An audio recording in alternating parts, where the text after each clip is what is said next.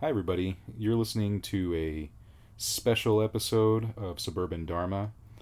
I guess we might call these the COVID Chronicles. Not really sure yet, but since my wife and I are sequestered in our room most of the time, we thought we'd put this time to good use and make some more episodes for the podcast so that people can enjoy and study the Dhamma at home. And so that's the plan. We're going to keep this pretty informal, mostly keep it as a kind of discussion. And so we have a topic in mind today. And in any case, let me go ahead and introduce myself. I don't usually do this, but my name is Stephen. I also go by my Dharma name, Subodha, and I have been the voice you've been hearing this entire time on Suburban Dharma. But today I am accompanied by my very lovely wife, Christina. Christina, go ahead and say hello. Hello, how are you guys doing? They can't respond. This is a podcast. But I hope they're doing well. Hope everyone out there who's listening is happy and healthy and finding good and productive ways to use their time, since we all find ourselves sequestered in one way or another. And if you are one of the few who are able to work out and about in the world, I also hope that you are safe. And yeah. Anyway, the topic I had in mind today, let's see how interesting this might be. This came about online. I was on Facebook, as many of us are lately. I think our social media intake has all kind of gone up a bit, and our usage overall. Would you agree? Are you using your phone more? I'm using my phone more, but not for social media. I tend to edit my social media intake just because it kind of freaks me out sometimes. Yeah, especially right now. Yeah. I think that's true and accurate. I know a lot of people are reaching out to each other, various friends and family, over social media, and Zoom, I think, is getting a whole lot of use now. I know I'm using Zoom a lot more, and a lot of other things like that, FaceTime and any other kind of app out there that lets you actually see someone's face for a bit. Yeah. Yeah. So anyway, I found this story online. A friend of mine shared it, kind of unassumingly. You know, he thought that this was a traditional Buddhist story, and I'm going to go ahead and read it out loud. And to make this a little more interactive, Christina, I think I'm going to see if after hearing this story, you can tell me and the listeners why it's not a Buddhist story, and then maybe we'll have a discussion about that and relate it to some other teachings from the Pali Suttas, the Sutta Pitthaka. How does that sound? Sounds good. Okay, so I'm going to start by reading this story, and this story is available all over the place online. People have made YouTube videos of it. People have written it kind of word for word on their blogs. You can pretty much find it anywhere and everywhere online, and it seems very, very Buddhist and very wise, and it seems like a true story. And well, maybe you'll see why it's so popular. All right, so the story starts like this. Once Buddha was traveling with a few of his followers. While they were passing a lake, Buddha told one of his disciples, "I am thirsty. Do get me some water from the lake." The disciple walked up to the lake. At that moment, a bullock cart started crossing through the lake. As a result, the water became very muddy and turbid. The disciple thought, "How can I give this muddy water to Buddha to drink?" So he came back and told Buddha, "The water in there is very muddy. I don't think it is fit to drink."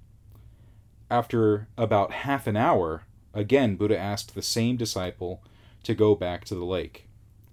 The disciple went back and found that the water was still muddy. He returned and informed Buddha about the same. After some time, again Buddha asked the disciple to go back. This time, the disciple found the water had settled down, and the water was clean and clear.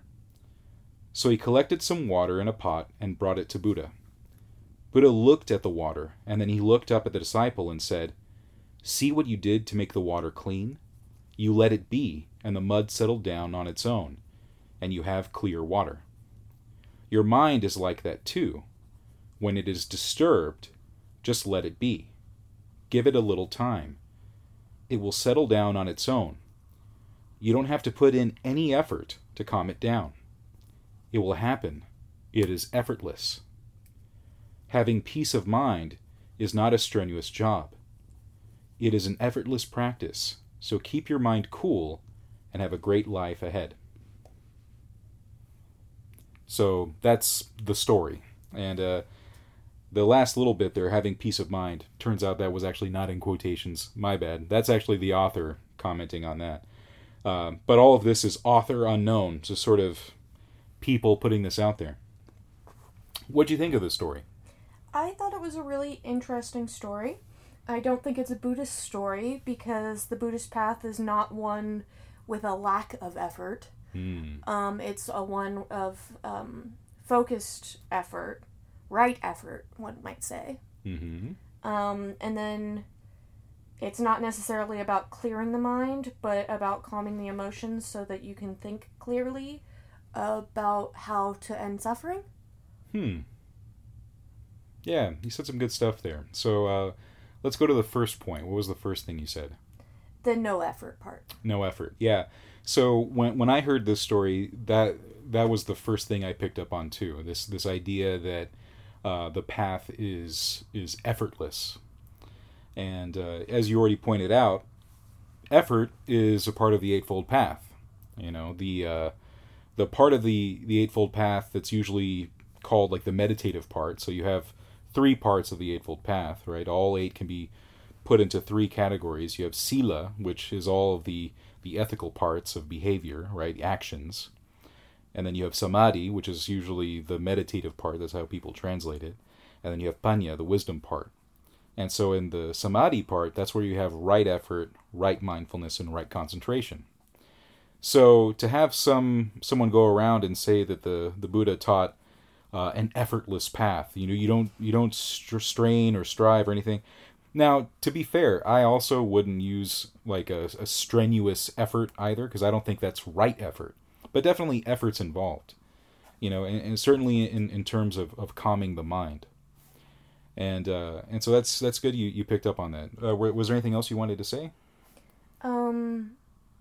What were those different sectors of the Eightfold Path? The 3 sections that it gets split up into? So Sila, that's moral conduct. So that would be it's like right action, right speech, right livelihood. Oh, and now she's taking notes. If you hear it, that's what she's doing. She's writing this stuff down. So that's the Sila component, right? Sila means conduct. Yeah. And then Panya, that's where you have... There's a couple ways of translating it. Some translate it as right understanding and right thought. Some translate it as right view and right resolve. Okay, go ahead. We didn't talk about yet the about it not being about clearing the mind, but about calming emotions so that you can think clearly. Mm-hmm. Yeah, let's see. That's an interesting way of putting that. Calming emotions.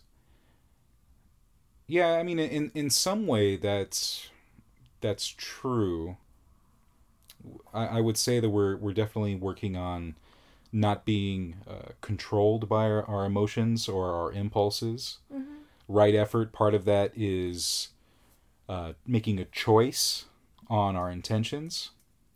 In fact, when the Buddha would teach right effort, he would talk about cultivating skillful qualities and doing away with, abandoning unskillful qualities. So it's not that emotions need to be calmed or removed or somehow pushed down, anything like that.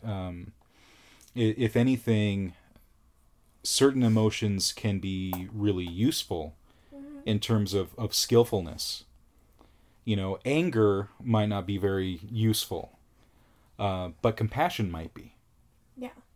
So you can look at something unskillful like anger and then look for something skillful like compassion and turn towards one and abandon the other. In fact, one way of weakening unskillful thoughts is by giving rise to a skillful one and then putting your energy into that. And then that'll lessen the effects, rather lessen the strength of that emotion. So it's not calming emotions entirely, but using emotions as a kind of tool. Okay. Right? Yeah. And I know that you practice a lot of breath meditation, and I know like part of that is okay. You can get your mind onto some of these really scary things, like you can't escape death, and then like if you start to like freak out, you can come back to the breath, so that you're not consumed by despair. Well, maybe. Yeah, I don't know. Kind of. The breath. Some people describe it as like an anchor, something that keeps you in the present moment as you are thinking about these qualities. I don't know. I don't think that the breath is used necessarily in that way. The breath is definitely used to unify the mind and also give it some form of nourishment that is beneficial, skillful, a good kind of nourishment. Because breath meditation ends up becoming very, very peaceful and pleasant. Right around the time we're able to breathe sensitive to the entire body and then calming the entire body, we find that two qualities come up, piti and sukha, joy and happiness.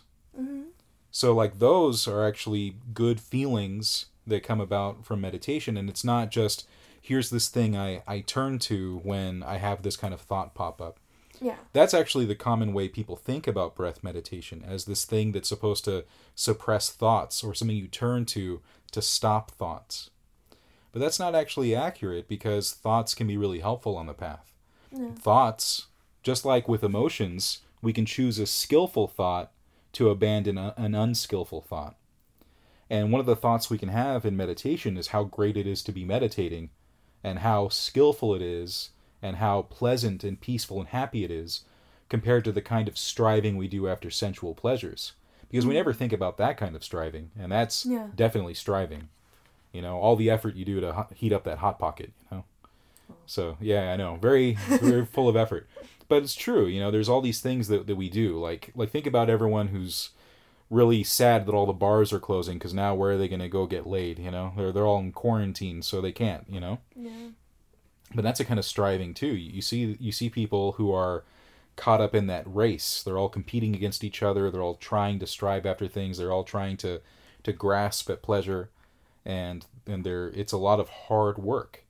And then when you sit down to meditate, it does take effort, and it does take a lot of other good qualities, but that effort is different. And I wouldn't say it's an abandoning of effort. You just stop and don't do anything to quiet the mind.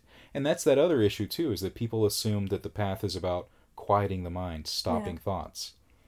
Now, there are states of meditation where thoughts do quiet down, but it's not by just letting the mind just settle on its own.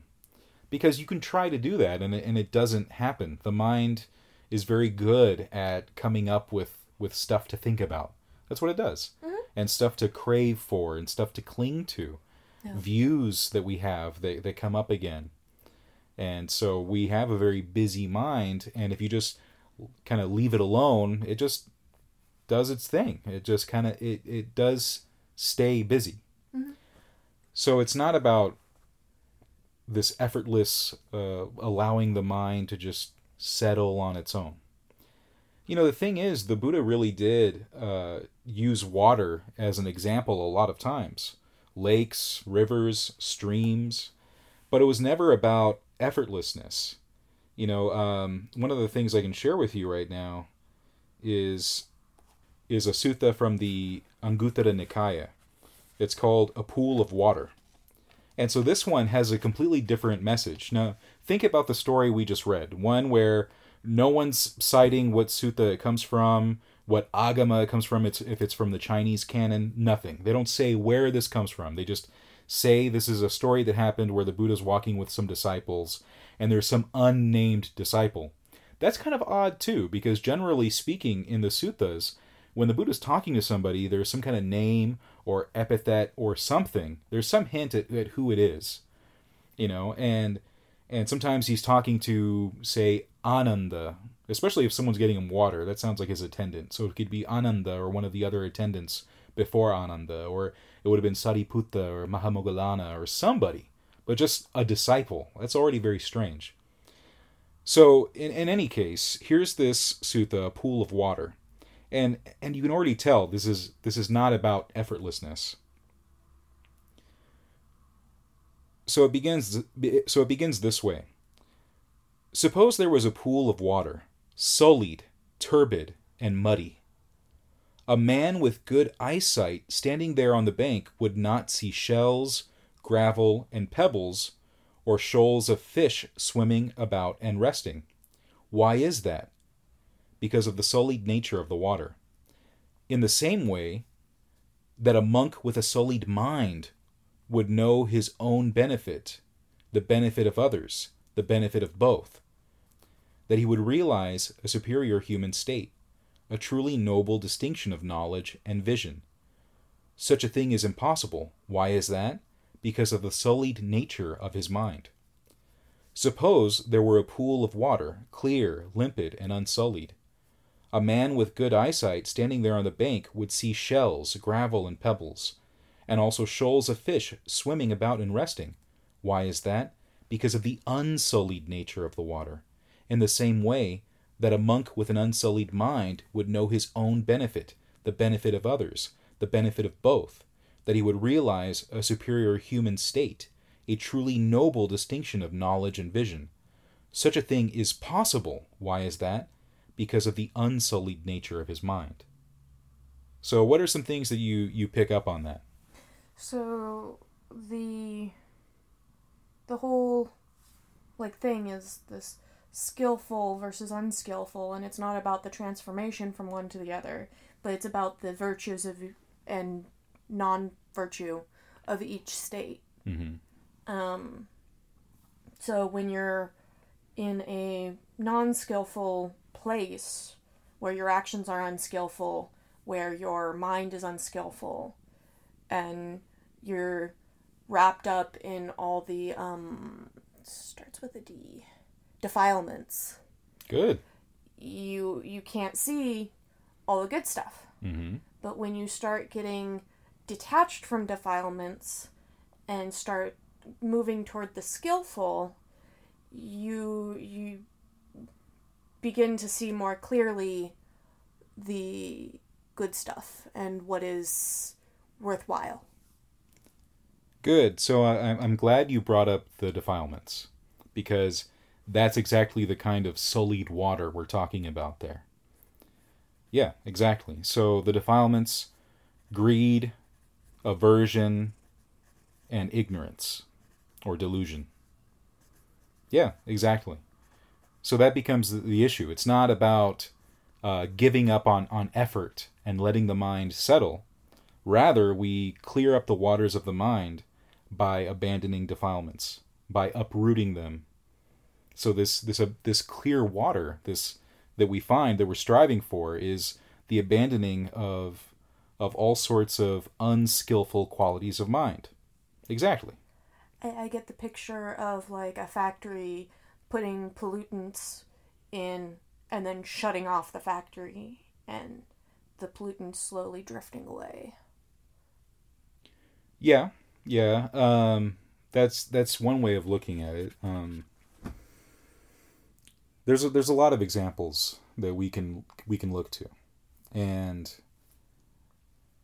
the problem with that one is that there would still be residue in that lake. Let's say yours would work if we're talking about a river, but that just means all that stuff went downstream. Yeah. It's not a perfect analogy. No, but it's still a good one. I would say, though, that when it comes to the defilements, we're fully eradicating them to the point where there's there's no trace. In fact, that residue that continues is pretty much what keeps someone around until they pass away. So like someone who becomes an arahant, fully liberated, they continue to live because everything that lives until it dies, right? That's the same idea. So what keeps them going once they've reached nibbana is that they have that residue left of their kamma, their actions and intentions and the activities that brought them into the world. So they don't fully go into nibbana, their full release until they die, until all the residue is completely dissolved, vanishes, let's say. One way of describing that is like if you think of a campfire. So if you're camping and you have this fire, you build it up, there's all those logs, you set them on fire, fire blazes for a long time. And then after a while, the fuel starts to be expended, and the flames get smaller and smaller and smaller until there are no flames, but then there are embers. And the embers glow for a long time, and then the embers stop glowing, but then there's heat. And so we can think of that as the stages of awakening. And so by the time you have the heat still coming off, then you're really talking about someone who's like a non-returner. And, there's still that heat coming off, but so when you get to that point of, say, a non-returner, you have the heat still coming off, radiating from where the fire was, but the fire is gone. Yeah. Someone who's become an arahant, it's completely cooled to the touch. None of the embers are hot anymore. All the embers are gone. All that's left is what remained of the logs, that bit of ash and everything. But all of that heat is gone. The flames have been gone for a long time. So like that's one way of thinking about it. We have our cat here, and she is adorable. She is being pretty cute, yeah. And luckily, pretty quiet. She was purring and meowing earlier. Let's see. There's something. What was the translation of samadhi? So let's see. I'm trying to think of a good. So samadhi is what's usually translated as concentration. Okay. Yeah. So when you look at the Eightfold Path, the actual eighth one, although it's not eighth because it's a step, it's just eighth because it's eighth. Mm-hmm. When you look at that, they translate that as. When you look at that, they translate that as Samma Samadhi. Mm. And so that is right concentration, or you could also translate it as unification, tranquility. A lot of people have come up with a lot of different words. Mm-hmm. But when you hear someone talk about right concentration, they're talking about samadhi. Okay. What was the category that included right effort, right mindfulness, and right concentration? Samadhi. Samadhi? Yeah, okay. So concentration. Okay. Yeah. That makes sense. Well, because if you think of... All right, let me take a step back here. The reason why it's called that is because when you look at suttas where the Buddha talks about the Eightfold Path and he describes what right samadhi is, or what right concentration is, he talks about the jhanas. That's right concentration. So essentially, concentration is meditation. Yeah. So you can think of effort and mindfulness as the supports for concentration, which is interesting because most people think nowadays that like mindfulness is the meditation. And people are mindfulness crazy. I mean, we see that all over the place. Yeah. I mean, you even go to Stater Brothers and you're bound to find some magazine on mindfulness. You go to, Barnes and Noble and there's mindfulness whatever journal and whatever else, and it's always the same, vaguely white woman in some yoga pants sitting cross-legged, Yeah. And it's always the same image. You can tell who they're marketing it towards. But yeah, mindfulness has become the big buzzword and synonymous with meditation. But at least what I've found in studying the Pali Suttas, the Sutta Pitaka, is that concentration is meditation. Because when the Buddha describes right concentration, he describes the jhanas. And jhana means meditation. Mm. So in Pali, you have jhana. And then in Sanskrit, you have dhyana. and that is meditation. So effort and mindfulness are supports for concentration. In other words, mindfulness and right effort are the things that help us meditate better, or help us meditate in the right way. And so concentration then, even though most people ignore that, is the actual meditative practice. Yeah. From what I've been able to find, jhana is the main meditative practice. So what people call the four absorptions, that is the way that the Buddha taught his monks and his lay disciples how to meditate. Even the four foundations of mindfulness, the satipatthana that people like to practice now in one form or another, are ways of getting into jhana. Mm-hmm. And so when the Buddha even taught various aspects of jhana, he talked about the four foundations of mindfulness, or the four frames of reference. That's the way some people translate it now too. Mm. I think that translation makes it more obvious that there are frames of reference that we use to get into jhana.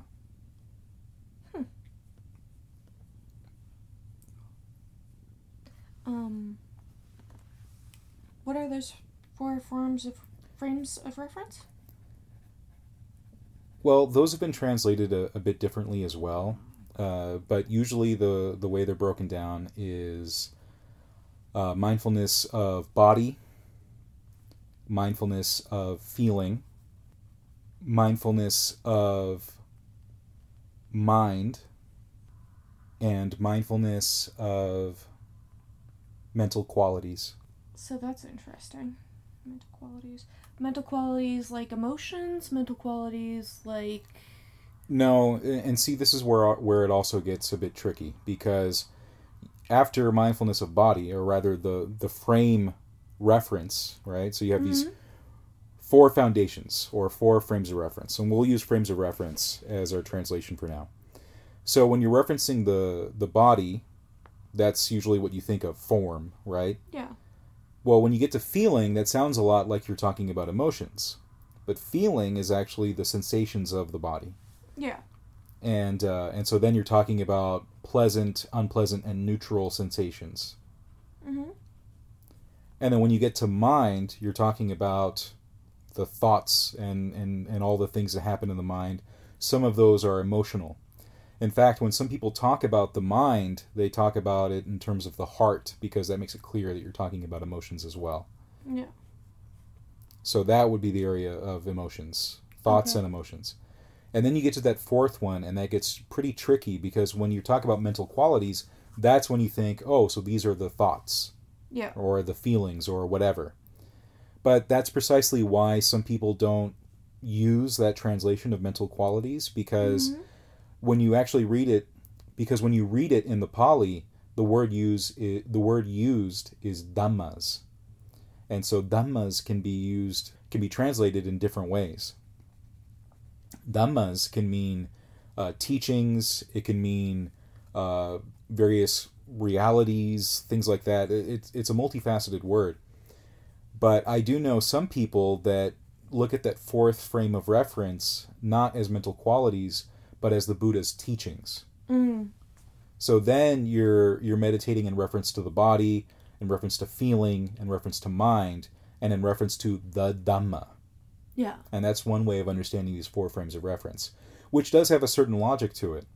But even when you look at mental qualities, you could say that that is the Dhamma, because the whole Dhamma is about how the mind functions and how it clings to things.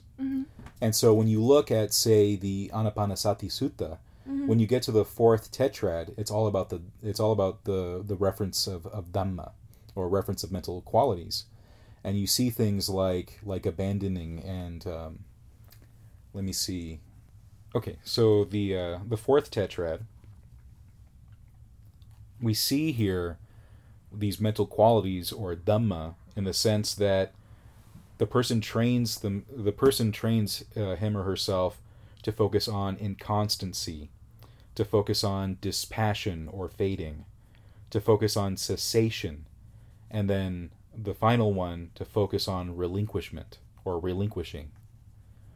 So you can see how those are mental qualities in the sense that these are things that we are striving toward. We could say that they are skillful mental qualities. Yeah. Inconstancy, dispassion, cessation, relinquishment, or relinquishing. But we can also say that that's the Dhamma itself, the very thing we're trying to do. Yeah. That we're trying to cultivate these qualities and trying to cultivate relinquishment. So I sometimes wonder whether or not that's splitting hairs between mental qualities and Dhamma as the fourth frame of reference. I guess it depends on how you then describe what those words mean. And as far as I can see, those who say it's the Dhamma and those who say it's mental qualities more or less are talking about the same kind of thing. We're talking about things that we are trying to cultivate in ourselves. Yeah. And that can be interesting too, because some people think that with the four frames of reference, you're supposed to go through each one categorically. Mm-hmm. And others look at it more as a kind of toolkit where you use whichever one you need in the moment to have tranquility of mind. Yeah. So at any given time, you might focus on, say pleasure or happiness, or you might focus on, quieting the body, right, or calming the mind. And there's different ways of going about that. But each time, each way, that's a kind of effort, a kind of skillful way of moving towards something wholesome and abandoning something unwholesome, which we can see over and over again. That's the opposite of effortlessness, of just letting the sediment settle on its own. Yeah. And this kind of teaching, this effortless thing, I can see why it's so appealing, and it really is everywhere. Like one of my favorite books, that's one of the examples given. I've talked about one of my favorite authors before, Roland Marullo, and his book Breakfast with Buddha. And that's one of the examples that, that's in the book. The main character, Otto, is at breakfast with, the other main character of the book, let's say, a Rinpoche. And they're sitting at a table having breakfast, and that's the lesson used. The Rinpoche dumps a bunch of stuff in some water, stirs it all up, and it's all mixed up and turbid, I think is the way you can describe it, just all mixed up and cloudy. And then he lets the cup sit there and it starts to settle. And wow, what a beautiful image for meditation. Yeah. And, I recognize that there are some meditative traditions, even within, greater Buddhism overall, like Pan-Buddhism. There are definitely traditions that are about not interacting with the mind. Yeah. Zen in particular, the Chan tradition and then the Zen tradition in Japan, Chan tradition in China and the Zen tradition in Japan have forms of meditation like that, where it's an effortless thing because you are trying to not get involved with the mind. Yeah. In fact, they talk about the quality of no mind, and shikantaza means just sitting. You really are abiding and just letting things resolve on their own. Yeah. But in my own experience, that hasn't worked for me. Yeah. What has worked is something like Anapanasati and Satipatthana, where I have these tools I can use to train the mind towards skillfulness. And I've seen results with that. Mm-hmm. So I have a lot of confidence in that now. I think there's value in sitting and settling, but I think that you kind of have to go beyond that. You have to sit, settle, and then maybe look at your day and be like, okay, were my actions skillful? Were my actions unskillful? Because if you don't examine what you're doing, the cup's just going to get cloudy again, and you're just going to continue to not be able to see what actions are appropriate and what actions will bring you closer to the goal. You're right, and that's actually why you can't have just settling. Yeah. Because one could say that the part about breath meditation that people like, when they're just with the breath and just breathing into the body and breathing out, and they have those pleasant feelings arise just from concentrating on the breath, that some might say that that is that just letting things settle. Yeah. But that's not the only thing you do. There are other qualities involved. So ardency, alertness. Yeah. What's the other one? It's the translation for wisdom, discernment. So ardency, alertness, and discernment. Because it's not this thing that you can just sort of... It's not this kind of thing where you can just tune out. Yeah. Right? You don't just tune out. You actually stay involved in the process, and you're constantly looking and evaluating the quality of your mind, the mental qualities. I feel like if you settle and then you don't do anything else, that's not meditation, that's a nap. It could be. Yeah. Yeah, and that's definitely sleep for me. Well, the thing is, though, if we're being fair to those that do something like shikantaza, they are also trying to be alert. They're not taking a nap either. In fact, if they do start to zone out and fall asleep, someone might come around in some of the more traditional zendos and smack them in the back with a stick to keep them awake. Mm-hmm. But there's nothing that they're trying to do.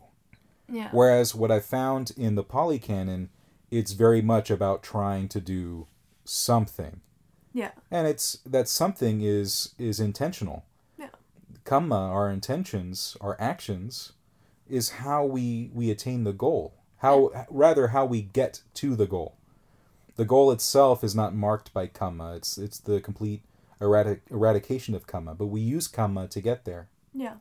And so it has to start with the kind of mind we have, the kind of mind we're cultivating. Mm-hmm. And so that's precisely why we have to stay alert and why we have to use discernment and look at the kind of thoughts we're having. Yeah. This no hands approach, like this hands-off approach to the quality of our mind and the thoughts therein has never worked for me. But also, more importantly, it's not a teaching I have found in the Pali Canon, this idea of effortlessness. It might be found in other traditions. I don't know if there's any Mahayana texts that precisely describe the story we read today. But I do know that they are more likely to view the goal as something that's reached by a kind of thought or a kind of realization or even a kind of abandoning of action. Because, this is a bit ironic, the example we have of just letting the water settle is found for sure in a traditional text, but it's not Buddhist. It's Taoist. Oh. There's a passage in Lao Tzu's Tao Te Ching where he actually says, can you let the water settle? Can you not get involved and sit back and let the water settle? Yeah. And so we do see that kind of thinking in Taoism, mm-hmm. this effortlessness, that it's the fact that we exert effort that makes things complicated, and it's actually once we abandon effort and do things in an effortless way that we find this way to flow, the way water flows in an effortless way, right? The path of least resistance. Yeah. But a lot of what I've seen in the Pali Canon does not line up with that. And the way I've practiced and the way I've actually seen results doesn't line up with that. Yeah. Because it's actually, for me at least, useful to have some tools. Yeah. Have some way of responding to specific things that come up in the mind, rather than say, well, I'll just watch that. I'll watch that go. I'll just watch it in my mind and then it'll just go. Because it doesn't just go. The mind, the things that go, they come back again and again and again. Yeah. And just watching it, just being aware of it, doesn't settle it. No. But giving rise to skillful qualities and skillful thoughts, that does something about it. Yeah. Because every time an unskillful thought arises, then I can exert some energy and some persistence to give rise to something skillful that weakens the unskillful thought. Yeah. So let's have an example. Let's say, timely example, we are craving an outing to a coffee shop. Yeah. And there's that craving, and it comes over and over again. Mm-hmm. What would we try to cultivate instead? Well, there's a few ways to do it. So, one way of looking at this, say we have this craving for coffee, right? Which we do. One way to go about that is to give ourselves something else to do. So if we're craving coffee, and it's not like we need the coffee, we're craving the coffee, then we can sit down to meditate and give our minds something else to focus on. Say something like the breath. Yeah. The breath in that way can be something useful. We can breathe and feel the breath in the body and give rise to a pleasant sensation that's not dependent on drinking something warm. Right? And maybe what we're craving is some skillful conversation, which we can have here. Well, and there's that too. One way of giving rise to a skillful thought is, rather than focusing on the thing you don't have, focus on the thing that you do. Yeah. So we might not have access to, say, Coffee Bean or Starbucks or Phil's or any other coffee shop that we enjoy, but we do have coffee in the house, and some of it is really good quality and some of it is not great quality, but we still have it and are able to enjoy it. Yes. We have lots of tea that we can drink that's also very satisfying. Oh, it is so satisfying. But when we see this craving, this thing that we're leaning into, we can always respond in a different way. Another way is realizing that currently we have no control over our circumstances. Yeah. Coffee Bean's closed. Phil's is closed. We can't go to those places. So go pick up Phil's. No. Well, they can deliver beans, I think, still, if you want to do that. Yeah, they can. But my point is, in that situation, what you can do is give rise to thoughts and feelings of equanimity. Yeah. Realizing that is not in your control, but what is in your control. And generally speaking, that would be your mind. Yeah. The thing that you can actually exert some effort on. And so, once again, you find yourself having to choose to respond differently to a craving. Yeah. Also, another option is realizing that a craving is just a craving and doesn't need to be acted on or obsessed over. That you can direct your mind somewhere else. So, it doesn't always have to be meditation. That's not always the answer. I'm craving this. Well, go meditate. I'm craving that. Well, go meditate. I feel aversion to this. Well, go meditate. I mean, sometimes that's kind of true. Like, I'm always going to recommend, like, hey, do some meditation. Standing meditation, sitting meditation, walking meditation, lying down. Those are, the four sort of bodily states that the Buddha said we can meditate in, and which is true. Mm-hmm. Which means we can meditate actually in all aspects of our lives. We think of mindfulness as something that you can do all the time, but we think of concentration that only happens when we're sitting down in meditation, like formal meditation. But concentration, actually, the Buddha recommended this at all times. When monks were talking to each other about the Dhamma, they could actually be in jhana then. Or if they were listening to a Dharma talk, they could be in jhana. And to actually have a meditative state while doing everything, including going to the bathroom. Which is not something we usually think of as a meditative state, going and taking a leak. But that's true. That's also we can actually do that in a meditative way. Yeah. Now, meditative does not mean vegetative, especially if you're able to talk and hold a conversation. Yeah. So, technically speaking, first jhana, we could be in first jhana right now and still have this conversation. Yeah. I think that was very useful. Thank you. You're welcome. Thank you. I really liked your feedback. This was interesting. You had a lot of good questions and a lot of good insights, of your own. So this was fun. Yeah. I agree. I really had fun, you through your paces. That's okay. I only had to look up something maybe once, so not bad. Not bad, not bad. Yeah.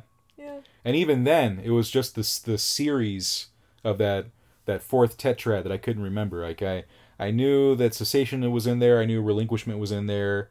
I knew that I think dispassion was one of the other ones, right? Yeah, dispassion and inconsistency. Inconstancy. Some people translate that as impermanence. Impermanence. Yeah. So yeah. So again, like I know them, but I sometimes forget the order. I just know that relinquishment is the last one, And so yeah, I did have to look that up for those of you who don't notice the edit later. But I did have to look that up because I couldn't remember the order, the progression in that fourth tetrad. But yeah, pretty good. So do you have any final thoughts? We would really appreciate hearing back from you in our comments. Let us know if you like this format. Let us know if you'd like to hear more of me, especially during this this hermitage we have going on here. Retreat. So give us your feedback. Let us know what you guys are doing to be more mindful during this retreat. Give us reviews. Interact with us on Facebook.